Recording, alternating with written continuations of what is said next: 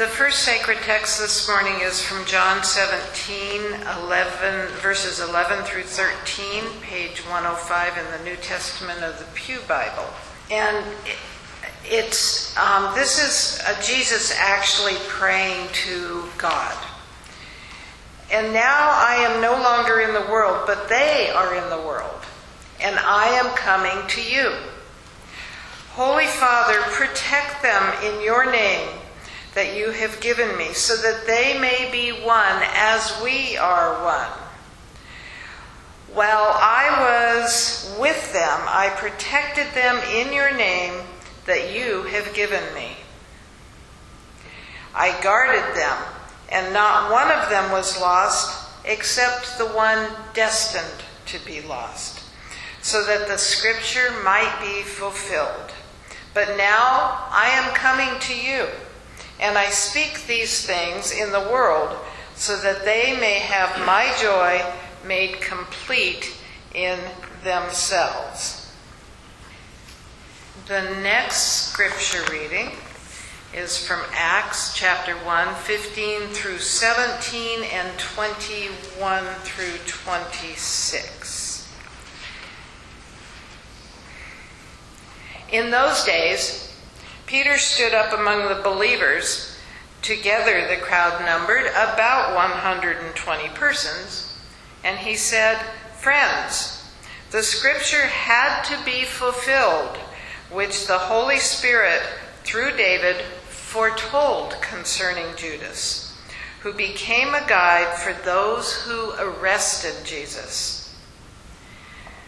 For he was numbered among us and was allotted his share in this ministry." So one of the men who have accompanied us during all the time that the Lord Jesus went in and out among us, beginning from the baptism of John until the day when he was taken from us, one of these must become a witness with us to his resurrection. So they proposed two: Joseph, called Barsabbas, who was also known as Justus, and Matthias. Then they prayed and said, "Lord, you know everyone's heart. Show us which of these two you have chosen to take the place in this ministry and apostleship from which Judas turned aside to go to his own place." And they cast lots for them, and the lot fell on Matthias, and he was added to the 11 apostles. And the final sacred text this morning comes from John 17, verses 14 to 19. "I have given them your word, and the world has hated them because they do not belong to the world, just as I do not belong to the world." Remember, this is Jesus praying still. "I am not asking you to take them out of the world, but I ask you to protect them from the evil one. They do not belong to the world, just as I do not belong to the world. Sanctify them in the truth. Your word is truth. As you have sent me into the world, so I have sent them into the world. And for their sakes I sanctify myself, so that they also may be sanctified in truth." Thus ends the reading. Thank you, Annie. There is so much there in these readings. Thank you for getting it clearly out there for us. Appreciate it. So I kind of changed things around a little bit today and had Annie read part of this John reading and then move into the Acts reading and then come back to the ending of the John reading. And I didn't even do the entire John reading. There's even more that it starts with in the lectionary cycle. But I kind of thought that this was enough. it's kind of fascinating to put them side by side. So you have to kind of picture this here. I mean, here's Jesus. He knows what's coming. He already, in a sense, is talking in this reading about how he's not in this world anymore. He knows where he's headed. He has a sense of that at least. And maybe it's appropriate that on Mother's Day, this reading is here because Jesus is kind of worrying about his disciples like a mother might worry about their children. You kind of hear that in there, kind of, God, what's going to happen? Father in heaven, what's going to happen to them now that I'm not going to be in this world? And how are they going to take care of themselves? I've been protecting them. Are you going to protect them? How is this all going to happen? And he even refers to one that the wayward children, you might say, in Judas Iscariot, destined to be lost in this passage. So that kind of sets a tone of where Jesus is at and what his desires are. But do remember, okay, as Annie said, this is a prayer, right? How many of you take your prayers and write them down and then distribute them? Especially your really personal ones. Please do remember that John's Gospel is written a good 60 years after Jesus would have done this praying. All right? So this is a prayer, it's a story told, imagining what it must have been like for Jesus at that time. And from everything that early Christian community knew about Jesus, this is likely how he prayed at this point. Hopefully capturing the energy and the spirit and the desire and the hopes and even the worries of Jesus. And then we have the Acts of the Apostles, which was also written long after, and it's widely believed among Scripture scholars that the author of the Gospel of Luke, that this was like Volume 2. Volume 1 was about Jesus. Volume 2 is about how the disciples continue on and how things spread and grow after Jesus is no longer walking in their midst anymore. And this is the very first chapter of that. The very first chapter. And so, right before this passage, all the disciples are named for us again. And I think it's kind of helpful as we consider how Jesus was praying, thinking of these particular people, right? And what was going to happen to them. So remember their names.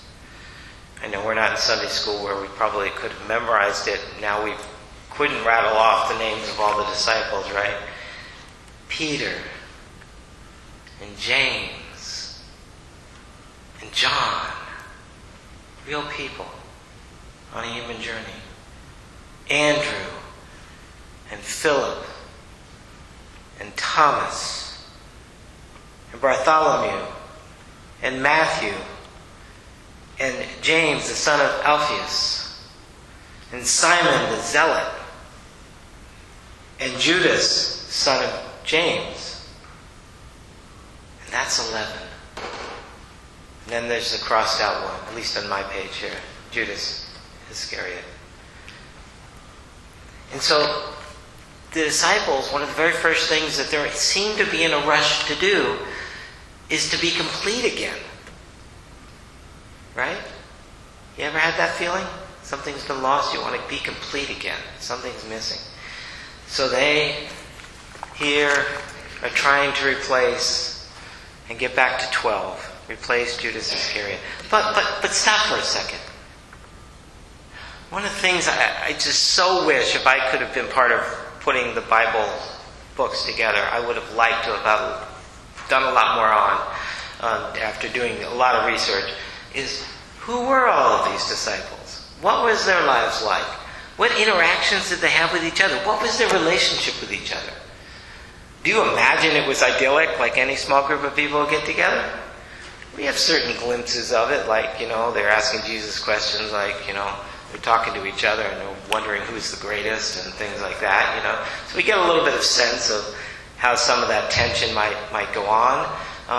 But bring to the full here, not some idyllic group of disciples who lose their way for a short period of time, but then get on track and everything's perfect again. But, they have relationships. They have lives, they have relationships. And what was their relationship with Judas Iscariot? The people, a person that they knew.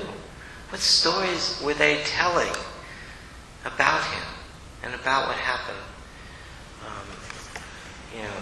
And so now, in the desire to be complete again, they get to 12. Now, it's interesting that they have the urge to do that now, because later on, we hear about disciples who die and are gone.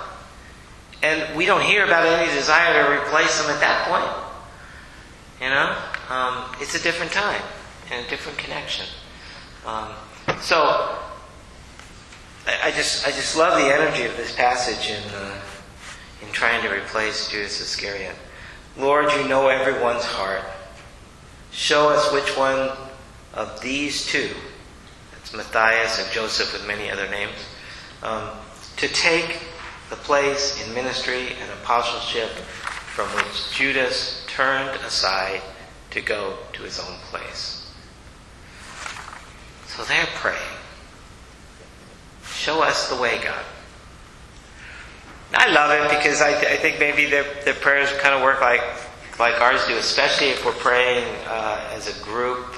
You pray as a group and the hope is God will give us all the same answer, right?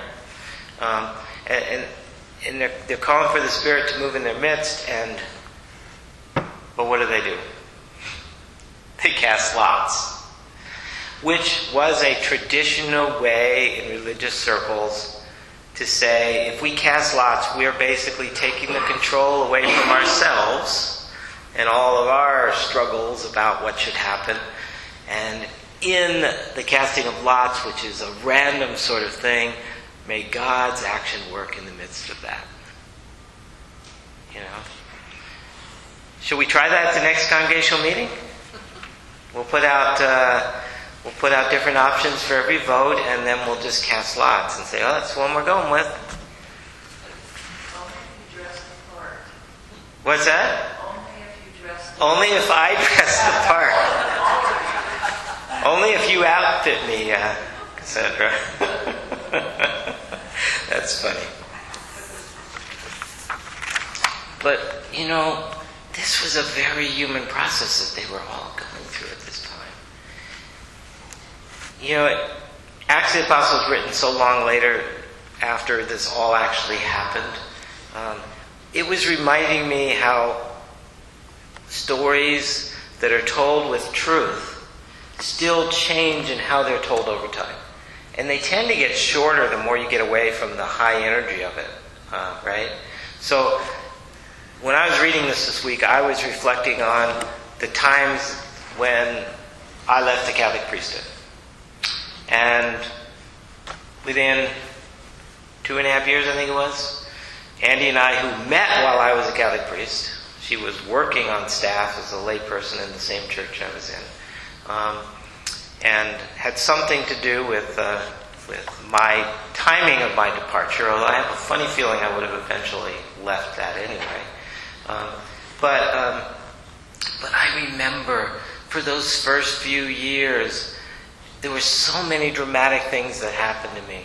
I didn't have time to find them, but one of them was that I wrote a letter to all my fellow priests in the Archdiocese of Denver where I was.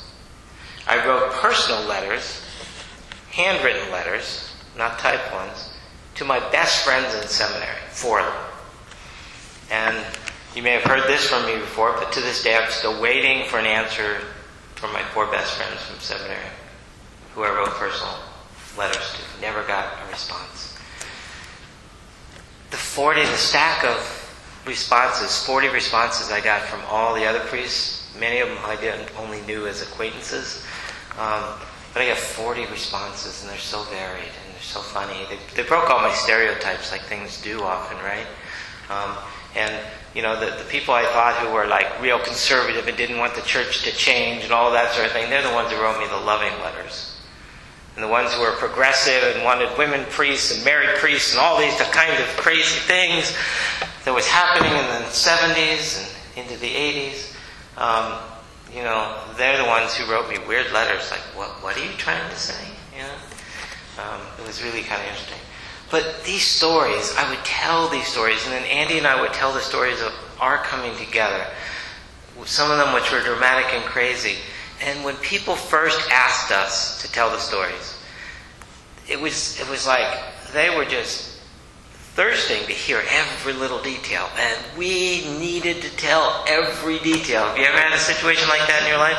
Something happened so traumatic, so dramatic, maybe it ended good, maybe it didn't. And when somebody's interested, you need to tell every little tiny detail. And then I remember a few years later after that, there came a time when someone would hear about what had happened to Andy and I and how we had left the Catholic Church and all the drama about it and the intrigue around it. And they wanted to know every little bit of detail. And we're looking at each other saying, oh, we've got some summary stories now. We were so past it, we didn't need to tell it. And now I could go on an elevator ride to the 12th story or something and tell what to me seems like the complete summary of the story in that amount of time. So isn't it true that even though my summary story now, for me, contains within it the understanding of all of the details, but they're no longer included? In fact, if I tried to remember all the details, I don't remember them as precisely as I used to. I should have recorded those early ones. And yet, to me, it's the same story, but it's told very different. So what I really want to know from the disciples is what's the long story with all the details?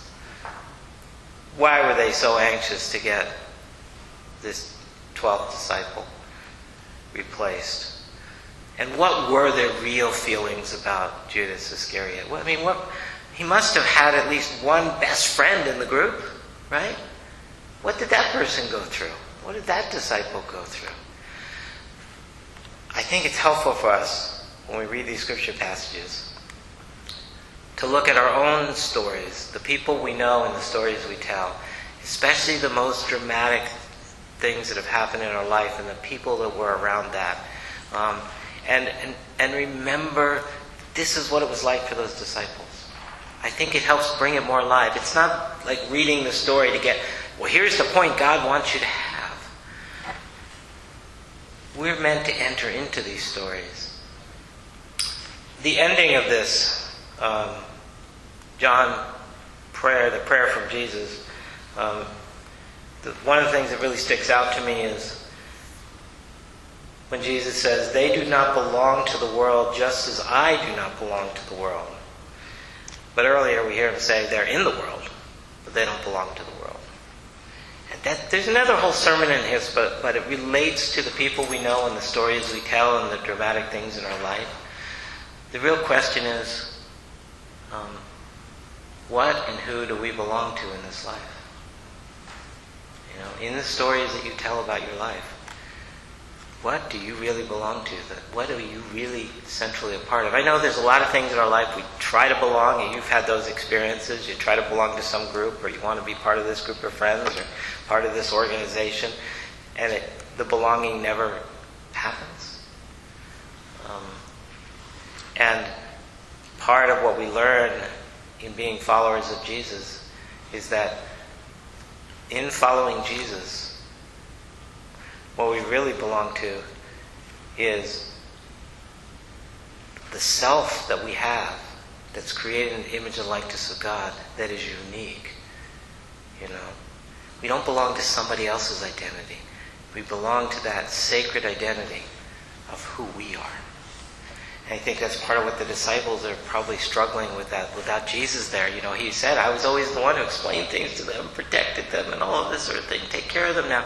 But now they got to go on the journey to take care of each other and to figure out how they belong without Jesus walking in their midst, without being able to turn to him every time and say, so who is the greatest? I I'm a little confused here, and do you really want Peter leading us, or what really do you want us to do next? And, when you named Peter the rock and all that, was he supposed to be there for life, or, what are we supposed to do next? And are we always supposed to have 12 disciples, or is there a magic number to that, to the 12 tribes of Israel, or, what's going on here? But they have to go on their own journey now, and they have to figure out that story. And they can call upon God, but they might have to draw lots to figure it out. And then they're going to have to reflect on what that experience is about. So I invite us out of this to let these stories here become much more alive. The dynamic prayer of Jesus, which is not meant to be some perfect published prayer. It's meant to be something very authentic after Jesus journeyed with his disciples for these 3 years. And he knows that the last chapter is about to happen. And then bring alive all of these disciples. Say all their names. Say them out loud. And say, how did you tell me more of the details? I want to know, how did you make it work? And then we need to do the same in our own lives. We need to do the same with the key and major dramatic events in our life, and we need to do the same with who we are here as a church. We're smaller than we used to be. We're evolving in who is here. A lot of things are happening. We need to look to each other and maybe not just say, cast lots with these are 10 things about who we are right now, but maybe talk to each other and say, what's important to you? What's important to someone else over here? What's important to us together? What is our story as we name each of us? People here. Who do we belong to? Who are we becoming? What is possible for us as we deepen our relationship to one another as followers of Jesus, having to figure, like the disciples, some of it out without Jesus right here to answer the questions for us. May we be blessed as we deepen our experience of being a small community, following in the ways of Christ and learning from the real example of the disciples.